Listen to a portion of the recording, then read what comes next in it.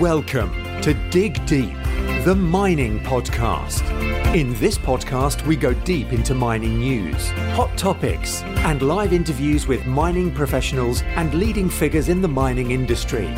Introducing your host, Rob Tyson, founder and director of Mining International and Mining International Executive, a leading global mining recruitment and headhunting agency. Hi mining community, welcome back to another episode of the Dig Deep, the mining podcast. And today's guest is Michael Moore, who's the managing director of Golden State Mining, who are an ASX listed exploration company based in Perth, Australia. And they've acquired a number of gold and base metal assets around Western Australia and looking to develop these in the near future. Michael's a mine engineer by background with an extensive experience in Western Australia. And he's also the director of the Campbell School of Mines in the UK. So it'd be good to discuss what is happening with some of the universities around the world, suspending some of their mining courses and what impact this will have in the industry in the future. So I want to welcome Michael to the podcast. How you doing, Michael? Great, Rob. Thanks for the invite. Good to come and talk to you. Yeah, no, and I appreciate you taking up your time as well. So yeah, as we always do these podcasts, I wondered if you can give the audience a brief background of yourself from way back to where you are present day, and I've got some sort of questions and discussions that we can have.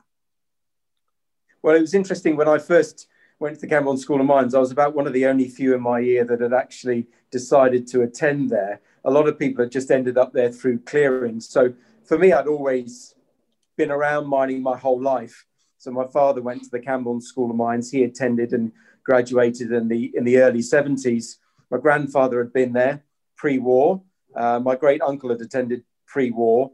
And the family had had a history of quarrying going back to the 1860s. They've been involved in limestone quarrying in Devon, predominantly through that particular period. So my father graduated, went and took up an assistant mine manager role on a copper mine in Cyprus. And so that's where I was born. So, for the first 5 years of my life, very much exposed, living on a mine site, him going to work every day, me as a sort of 4 or 5 year old jumping in the old Series 2A Land Rover with him, bombing up the mine. So it was a really great environment and a really immersive environment for me. And, what's not to like about that sort of environment? It's massively dynamic, exciting, really interesting people involved, big equipment, explosives, blasting, just fantastic. And so from a very early age, I was pretty much hooked. And we subsequently moved to Ireland. He was involved in mining varieties there. And then, probably my late teens, decided that, absolutely, I was going to wanted to go to the Campbell School of Mines and study. But in that particular period of time in the 80s, obviously we'd seen a lot of mine closures, particularly in the coal industry. So when you were sat at school as a teenager telling your careers master that you fancied a career in mining, everybody was very anti that. And nobody had any perception that it was really a viable industry. I mean, it's ludicrous to think that now. But back then there was this sort of pervasive view that mining was on the wane and that there was no real future in mining. I mean, that may well have been the case in the UK, but, how many of those Campbell graduates over the last sort of 130 odd years have remained in the UK? Mostly people went to Campbell and it was a ticket to overseas and adventure.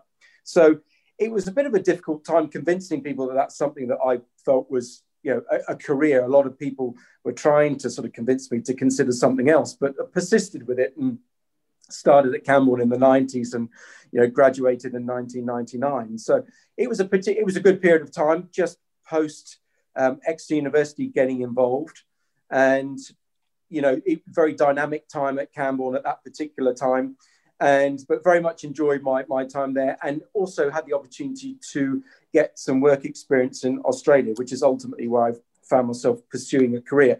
And what I realized as soon as I got here off the plane to do work experience with Hammersley Iron, as it was part of Rio Tinto, big iron ore mine here in Western Australia, Tom Price, I realized there was a local newspaper that was full of mining jobs. And of course, in the UK, Nothing like that. You know, you might see the odd mining job appear in a newspaper for some far off land, but to arrive somewhere where there were 4 or 5 pages chock full of mining jobs. I had ideas of maybe going to South America once I graduated, but as soon as I saw and arrived here in Perth and realized what an important part of the economy it was and how many opportunities there were, you know, for me, my mind was made up. As soon as I graduated, it was a case of getting a working holiday visa and getting here as quickly as I could. You mentioned obviously your father being in the mining industry, and obviously that's what brought you into the industry. How about any other family members, friends? Were they involved in mining? Did you encourage them to get into mining because they saw you? Obviously, people that you may have grown up with.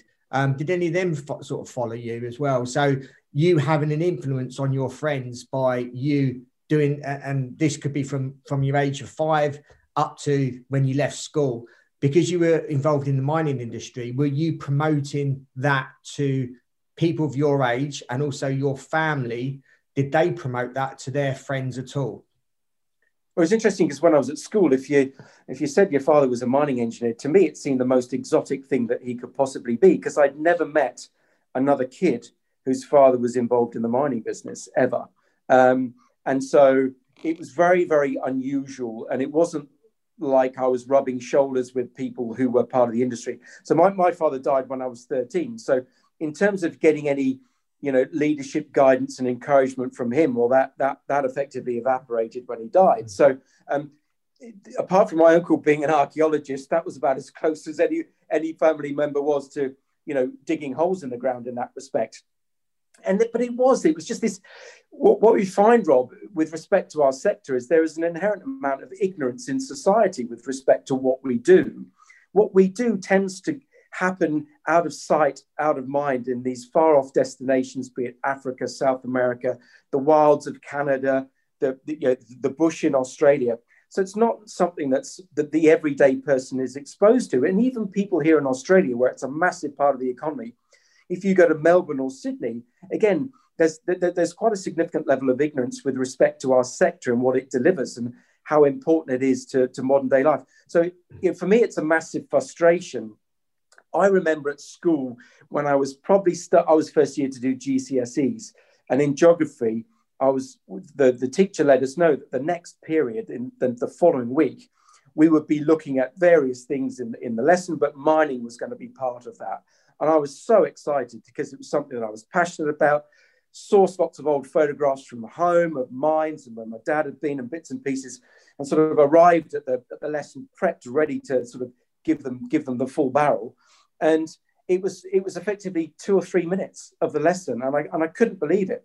And so something that's as important as our sector doesn't get covered, you know, in kids' curriculums, and really they should be understanding from a very early age when they're at kindy in the sandpit what it means when you're, you know, digging holes with a Tonka truck, you know, an excavator, and how that plays out in real life, and how, you know, our modern society is founded on, you know, mining and the materials that are produced. So for me, that's a massive frustration. I guess later on we might talk about that impact and that ignorance and how that's played out in terms of graduate numbers for the mining schools, and how that ultimately is going to hamper the mining sector. And there's going to be this sort of almighty fight for the very few graduates that are produced. And in the long run, that has a detrimental impact on the performance of the mining companies when you don't have people who are passionate about their career and their specialized subject, being, you know, mining, geology, mineral processing. If you don't have these people in your businesses, it's very difficult to convert, you know, mechanical engineers and chemical engineers and dial them into, you know, what's important in the mining scene. So growing up, there was definitely a lack of, you know, of mentors or of encouragement, because it simply wasn't part of, you know, our day-to-day lives in the UK, other than the bad news, you know, be it a mining disaster or the closure of pits. So a very difficult situation. Yeah. I mean, the reason why I asked that question, and I suppose with what's happening with, and again, we'll speak about this a bit later, around universities and attracting people into the industry, at that age when you were involved in mining, if there was a lot of people that are mining professionals in the industry, if they have family, what you could potentially do is sort of encourage your children to go into the industry, which probably most people do, but also encourage those children to speak to other people about the exciting things that they're doing. So it's just like that spreading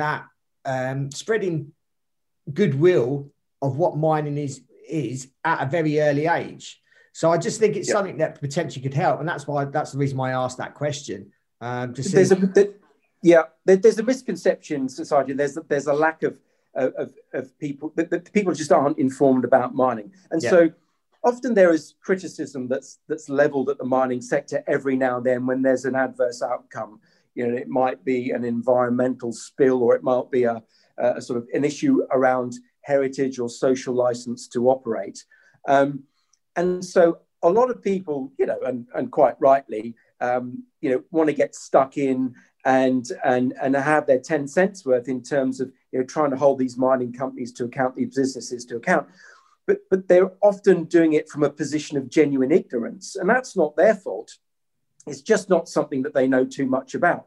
Or I'd much rather be held to account by people who have at least a simple understanding of the sector and its importance. And what we want to do is we want to train, young geologists, engineers, and mineral processors, and have them very much aware of what modern society expects of mining business.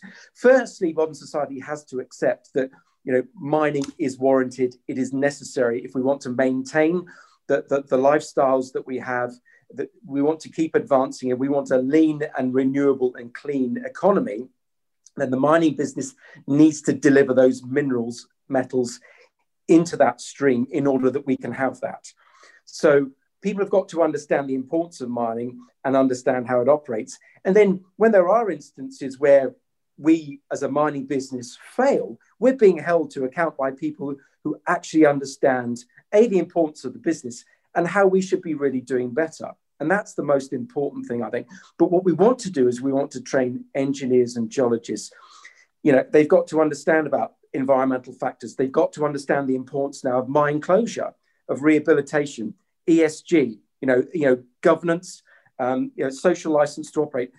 So things that were never discussed, when I was studying mining engineering, but now is very, very important. As an exploration business, heritage and social license to operate is massively important to us. The custodians of the land here, the Aboriginals here, we have to have a relationship with those guys. Effectively, we need their approval to be operating on their traditional lands. So for me, it's very, very important, and I get that. But what we want to do is to produce graduates who absolutely understand that. So when they go and make their way in the world and they're operating in these mining businesses, they're very conscious of those requirements. It's also very important for mining businesses, to be fully engaged in this arena, because investor groups are very focused on that, how a company is operating in respect to ESG. And if you don't make the grade, businesses, these groups will not invest in you. And that's a real challenge for some mining businesses. So if we're producing graduates who are very much aligned to those expectations and understand the full process, then we will be operating a much more socially acceptable mining industry, one that's very much accepted for the good that it delivers, and is doing the right thing in terms of the communities in which we operate, and is doing the right thing in terms of rehabilitating these sites back to useful and productive ground once we've finished with those operations. I mean, a mine is not a sustainable business. A mining business can be a sustainable business, and it's how we open and close these. And if we do it in a manner that's acceptable to society, then we've got a great mandate then. Yeah. Obviously, speaking about graduates, and as you're the director of the Campbell School of Mines, if you can go back to when you actually got your first position, how did you go about getting your first job? And also, what advice would you give graduates in trying to find their first job? Obviously, we get quite a few graduates listening to this podcast. I get a lot of graduates approaching myself as well. So I just wonder what your thoughts are around that. Obviously, because you are a mine engineer and you got your first position, and also because you're part of the Campbell School of Mines. I just wonder what advice you could give. Well, I remember probably way back in 1998, Dennis Thomas, who's a bit of a stalwart of the mining recruitment sector in the UK. Dennis actually studied at Campbell with my father. They both played rugby there. And Dennis came down to the Campbell School of Mines. I think he put a barrel of beer on at the club and decided, was talking about his career. And of course, we as soon-to-be graduates, we're really keen to hear him and get some advice from him on that first important job. So my question to Dennis that evening was, the importance of that first role. How is that going to establish you and set you on a particular path in your career? And Dennis gave me this piece of advice, and I've never forgotten it. He said, "Don't be worried about that first job. Just take the first job that pays. The first gig that's remotely, related to your discipline and the industry, because it by no way, it does not set your career path. That will come later on in life. So just take that first job, get that employment, and get that experience."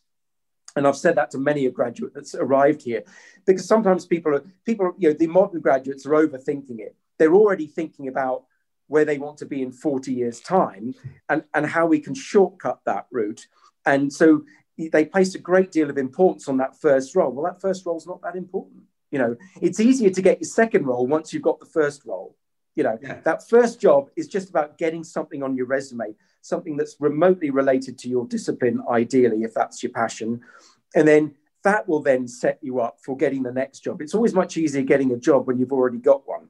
Yeah. So. But I, like you, we get a lot of graduates coming here to Australia, and a bit, I just got a year working holiday visa once I graduated, sold everything I owned in the UK, put it all in a back, put the remains in a backpack and came here. And what was the best thing for me was the old Campbell network. I arrived here, hooked up with a guy I used to play rugby with. We all shared a house. He'd been out here for 3 or 4 years working, got some part-time work from him, and then ultimately managed to secure a full-time position with that particular company. It wasn't easy.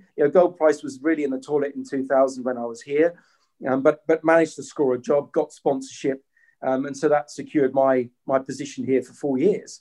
And it was just effectively dog's body project engineer in the days, just before computers were the go. So I started off with a phone on the desk and a fax machine and got about my business that way.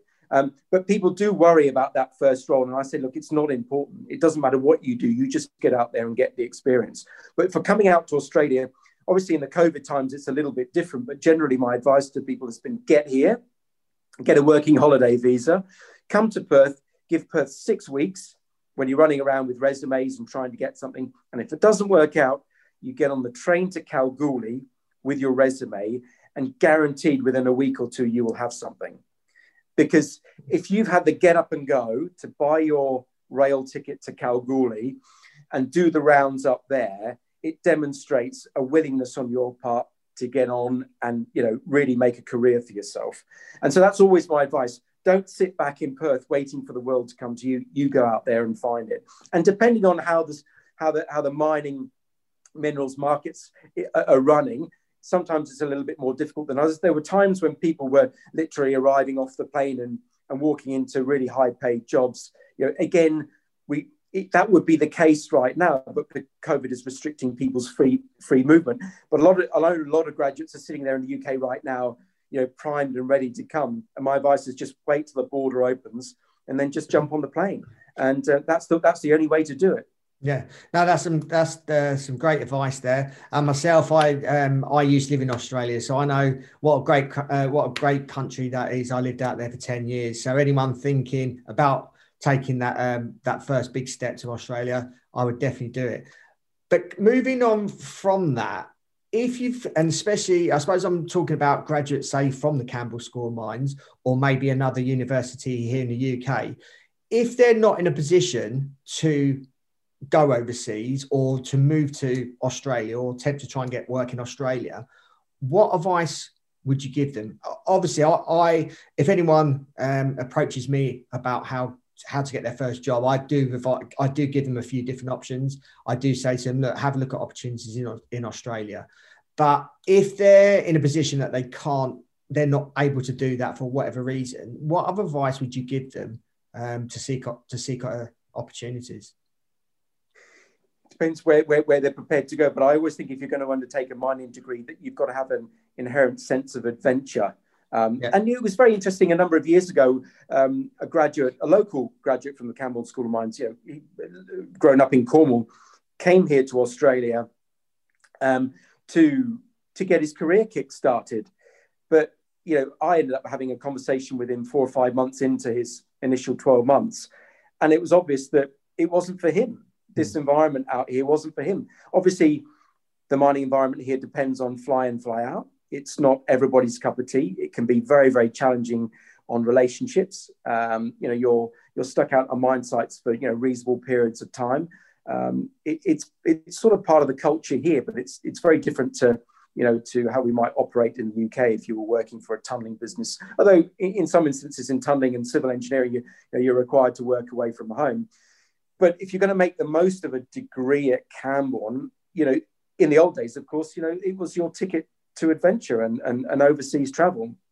But sometimes people used to get that experience overseas and they might return to the UK to take up consultancy roles, so that was often, what people did. They might end up back in Cornwall and utilizing all of that experience that they gained in their career overseas to assist, aspirational, exploration of mining companies, deliver basically.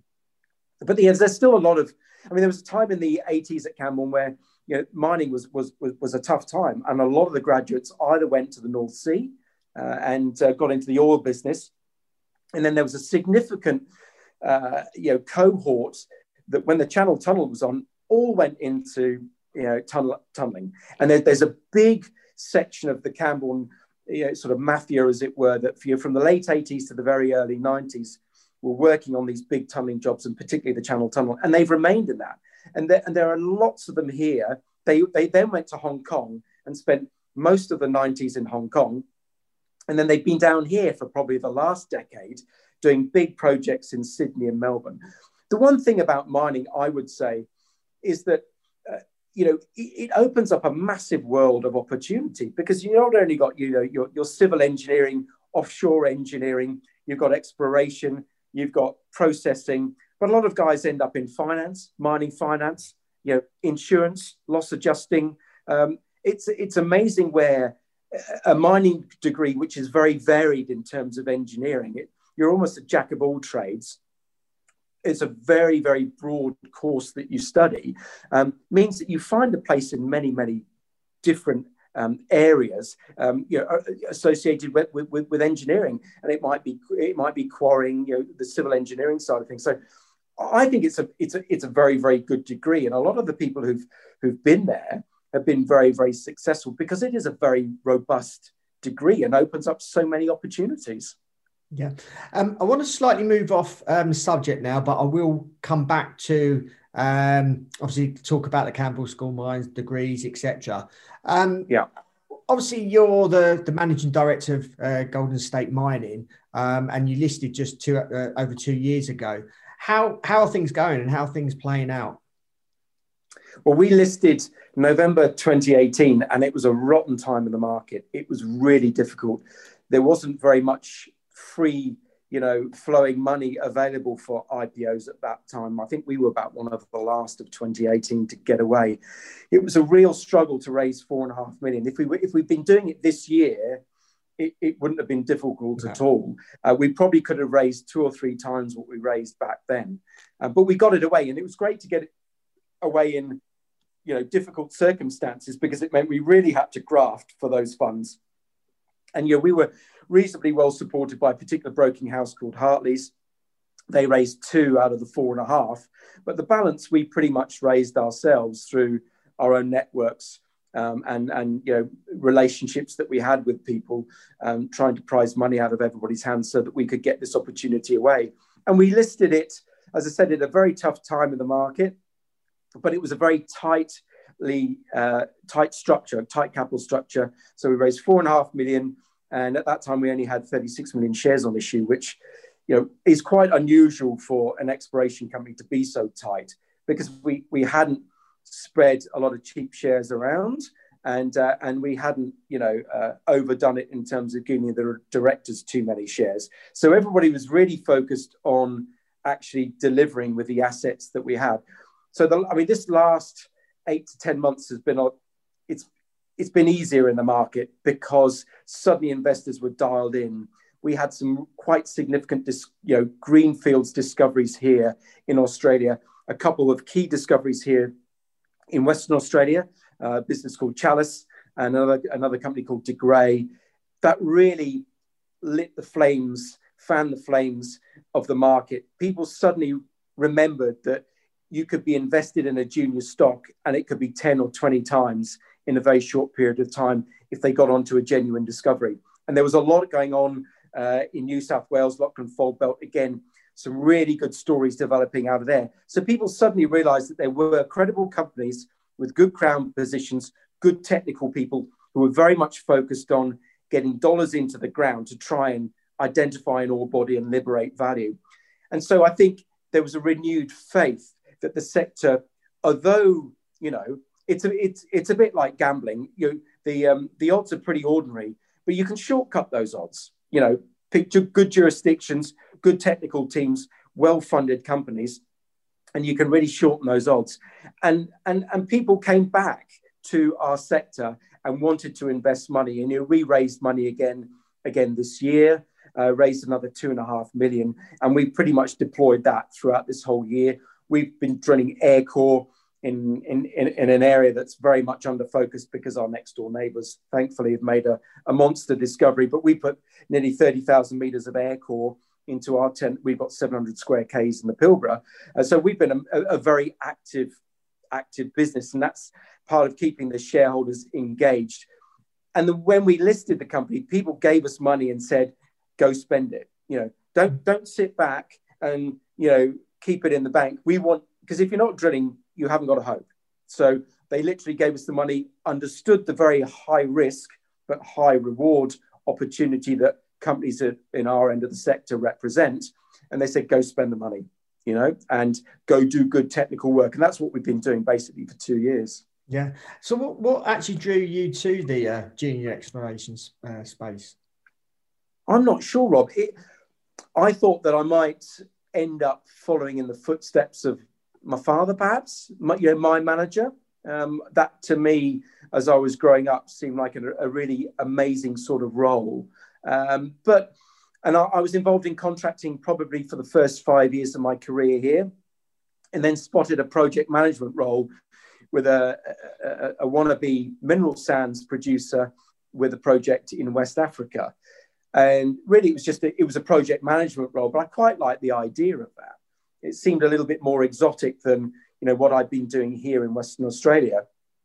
And that was my first exposure to the junior mining sector. And I spent probably 18 months involved in that. It was really interesting, amazing dealing with, we had a 50-50 JV partner, Chinese. That was interesting culturally. I learned a lot there, went up, visited China, involved in, obviously, in a West African jurisdiction, dealing with, the Office of Geology, so under the president of the Gambia, the Office of Geology, dealing with sort of junior ministers, all of that, tribal chiefs, a little bit of everything. And I realized that I really liked that environment and that dynamic and the people and the variety. You're dealing with everybody from sometimes people in our sector, you're dealing with the president of a country one day and you're chatting to the drillers offside of the next day. And I really liked that. So I spent 18 months, but then I got tempted back again with a really technical job in the contracting field, a mine called Koolan Island, an iron ore mine here in Western Australia. So again, it was a really great technical challenge. But once I'd done that, I realized that I wanted to get back into the junior mining sector. That sort of entrepreneurial element of it and the diversity, the variety really, really drew me. And in the junior mining sector, it's not necessarily massively paid, but if you make a discovery, wow, it can really transform your life and the life of others. And it's just, I guess it's about effectively you're a prospector. A bit like the old days when they were out bush, they were just looking for those gold nuggets. We're the same. The gear's a bit different. The environment's a bit different, but we're still out there, having a go. And I like that dynamic. And it's nice to be able to set a cultural agenda, and and take key learnings of your business career and then apply that to a role like this. And hopefully you've learned some good things and you haven't picked up too many bad habits, and you can deploy that and hopefully create an environment where people really want to work and you get the chance to empower people. And I really love that. I mean, I'm not the smartest guy in the room, but I recognize and I enjoy working with really, really smart people. If we can create an environment where they can flourish, then hopefully ultimately that'll deliver success for us.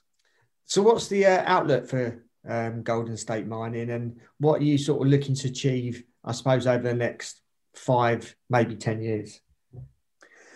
I think for us, that's a long way down the track at the moment.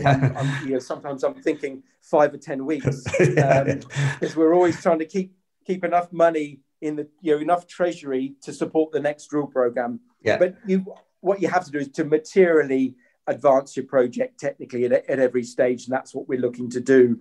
And and with some of our projects, we're looking to monetize those. So we've got one project that we drilled. We had an aspiration for that. Unfortunately, the geology didn't ultimately support when we did the drilling, but that project can still deliver in terms of small scale mining and the reprocessing of tailings. So even though we may have spent a couple of $1 million on it, I'm hoping in the long term, it'll deliver more than that. And it always had a fallback position, that project. So it always had shallow surface opportunities. The investors want a big return. They want a big discovery. So that little bit isn't necessarily sexy, but they're very happy if it delivers money back into our bank account and we don't have to issue more shares to raise money, and we can keep the capital structure of the business tight, because ultimately that's to their benefit.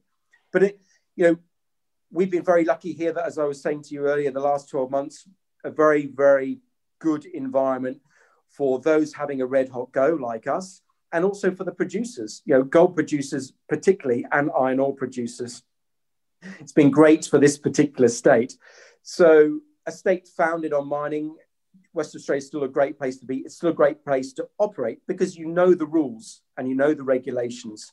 It's well entrenched. You can come here, set up a company and do business. Okay. Sorry.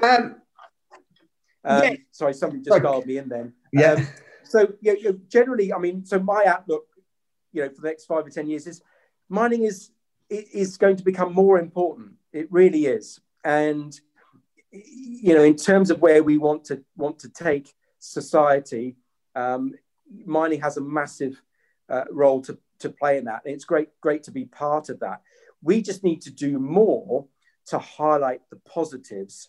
And we need, as an industry, to get on the front foot and talk about all the good things and connect people from their everyday lives to the mining industry. And that's very, very easy. You show them a mobile phone.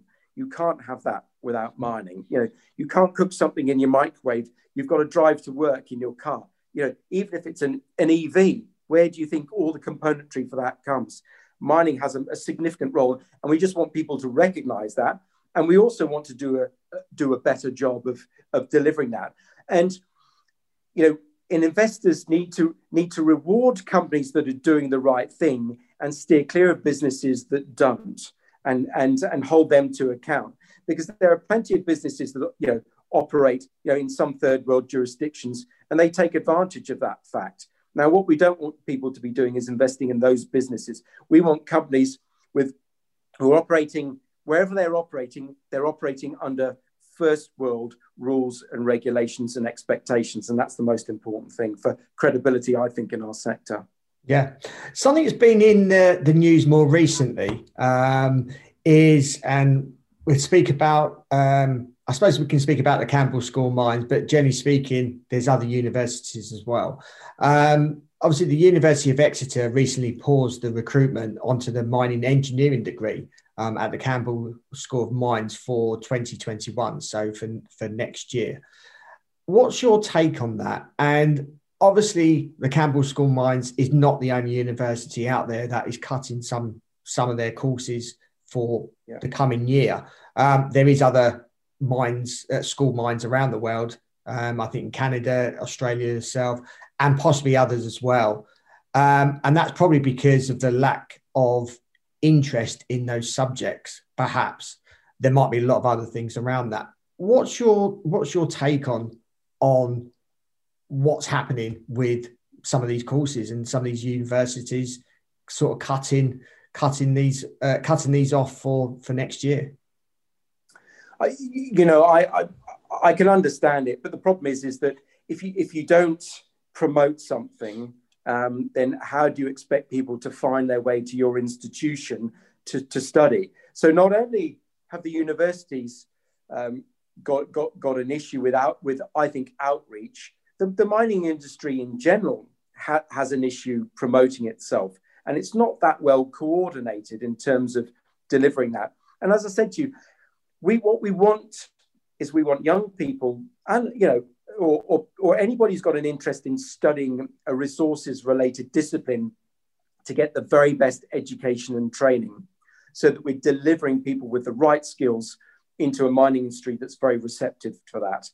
And the challenge has been is promoting that and for people to understand that it is a viable career. And as you and I have discussed on this particular call, it's not just about mining. You can find a career in London, in Scotland, in Wales, wherever it happens to be. It doesn't have to be purely mining related, but the industry will be crying out for people. There's a challenge here in Australia. Again, a country that you would think would be overrun with people wanting to be mining engineers and geologists, and not so, because of a lack of reasonable promotion. And there was a challenge in the UK, whereas in the last few years, if you were interested in mining engineering and you went to search for institutions that offered a mining related course, it was almost impossible to find one. Administrative errors, those sorts of challenges, right hand not talking to the left hand. So it's really a case of promotion, but also I think it needs to be genuinely part of the school curriculum. People have got to understand the importance of mining and farming, to our modern way of life. Accept it. It is going to be part of ILF. We can do things better. And the more educated people are, the better off the whole sector will be as a consequence. And we just need people to be understanding and informed about what we do. And that's the biggest problem. The only reason I ended up at Campbell was because my dad was a mining engineer and I was around it. Otherwise, I just wouldn't have had that, never had that exposure. And particularly when I went to Campbell, a lot of the guys in those days came to CSM through clearing. A lot of people didn't want to be there and had no idea that there was a course that was available in mining engineering, but it was the only place that offered them a place. But we ended up with this really, really great mix of people that have gone out into the industry. And, diversity is the key for our sector. What we don't want is some sort of homogenous output. We don't want sort of consistent A grade, triple A grade students come in, because we don't have that variety. And the sector needs people with all sorts of skills and strengths and weaknesses and likes.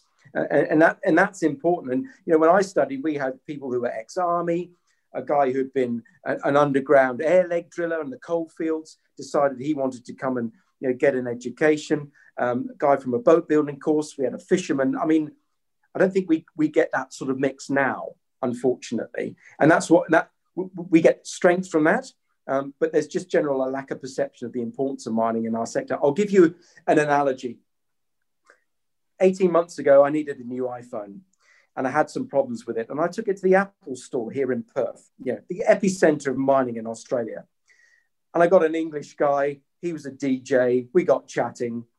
And at the end of it, he said, look, you're in a business. We offer this free support service. Let me take your details. You don't have to use it, but if you want it, it's there. It's a name, details, company. And we got to the drop-down box that had the sectors which our business operated in. We dropped the drop-down box. Was there anywhere in that drop-down box for mining? No, there was not. nothing related to mining, oil and gas. And that's hard to believe, being in Australia as well. You can understand being in the UK, but in Australia, you could understand that. But you would have thought that, maybe globally they considered that drop-down box, and I couldn't believe it. I mean, I was pulling his leg, but I said, this is an absolute disgrace. Here we are in the epicenter of mining, and we don't have a drop-down box for this. I said, what do you think that machine, that iPad that we're dealing with here is made of? How can a business like that, a global business like Apple, not have in their exhaustive drop-down box a position for my sector, a sector that they rely on for all their key componentry? I said, and that, Rob, in a nutshell, is the problem that we have. That's a great example of the ignorance of I suppose, the world and how they view mining. And it brings you back to the question I asked you originally when you were growing up. You were obviously, your father was in mining, and that's how comes you got into the industry. So I suppose one of the things I was trying to get at is people within our industry, mining people, they should really promote the industry to non-mining people. And that's whether it's younger children, children that go into school, and then obviously adults, but really promoting it to non-mining people and just telling them how wonderful the mining industry is. Obviously, it's going to take years and years and years, but that's a start. That's something that's free, and that will organically grow. So you mentioned obviously the education system. Now, obviously, for them to include that in the curriculum is going to be a long process, I imagine. But look, it would be massively controversial, I think, that if you were to make that sort of suggestion, there would be a lot of people in the education community that would feel very uncomfortable about that. But I think we need to have those sorts of discussions. And it's a very real part of modern life. And so why are we sweeping it under the table and hiding it from young people as they grow up? Because they only grow up ignorant, and poorer as a consequence. What we want is people to grow up informed and understanding what our sector contributes and delivers. So I think that's one of the biggest challenges that we face as a sector. And there's also a collective apathy within our sector. We're not all on the front foot advocating for mining, and we forget what an amazing career and how rewarding it has been for us. And we neglect to sort of highlight to people every now and then some of the benefits and some of the great things about a career in our sector. So what do you think, as mining professionals, what can you do to help the situation? Obviously, I mentioned one about obviously just informing people that are non-mining, just educating them around the industry. And again, that takes really a lot of time. Is there anything else, like obviously people listening to this podcast, what can we do to help part of this process? I mean, again, is it individuals that should be doing this? Is it mining companies? Is it both? Is it the government? But it can be everyone. It's all of the above. But we at the Camborne School of Mines Association are grappling with this problem. How do we best coordinate that goodwill? And we're contemplating, do we need effectively a sort of a not-for-profit organisation that works with, that is funded by mining companies in some way to provide better outreach and to better lobby and to encourage people to study, so that we can ensure that the mining schools remain sustainable and that the mining companies have a good supply of quality, well-educated graduates. That's the most important thing. But how? It's how do we coordinate all of that? And it does need somebody to manage that. And even at our level, it's we've got lots of graduates spread throughout the world, but how do we manage somebody going back to their school, delivering a presentation, doing a bit of a show and tell, as it were, for an hour or so, coordinating that, mapping it all out. It's something that I think we really need to think about, because at the moment it's just not working. There's little dribs and drabs happening, but it's not a coordinated approach. And I think we need that. Yeah. So with just lastly on this subject, with obviously some universities pausing certain courses, whatever will happen in 2022, how's that going to affect the industry and the future? And is there anything we can do to help resolve this or help with what other potential issues it can affect the industry moving forward? Well, graduates at the moment are being snapped up, and that there aren't enough to go around. When I'm hearing the numbers from mining companies of how many grads that they want, they're simply not there. Yeah. I mean, all the grads from Camborne, I think, have effectively been snapped up. There's one contracting company here in Perth that's taken 10 plus this year. I mean, there are not many more graduates available from Camborne, quite frankly. So it is a massive challenge. It needs to be on the agendas of boards of directors. They need to understand that this is a massive challenge that may not manifest itself fully for 5 or 10 years, but by then it's going to be too late. And of course, we will have a bit of a free-for-all whereby graduates and junior managers are being paid exorbitant salaries by companies that can afford it and pricing others out of the market, and we'll be all the poorer for it. I mean, I saw here in the boom times the quality of management and engineering outcomes fall significantly as a consequence of a sort of a rush to the bottom. Pay whatever it takes to get that person, and ultimately there just weren't enough people to go around with the right skills and the right experience. And that's what we will find. And mining operations won't perform as well. We'll be delivering, poorer outcomes in terms of, the environment, our social license to operate. And I think the industry needs to confront now that these traditional mining education institutions are a precious resource. And it's not just about funding them, Rob. It's about getting bums on seats.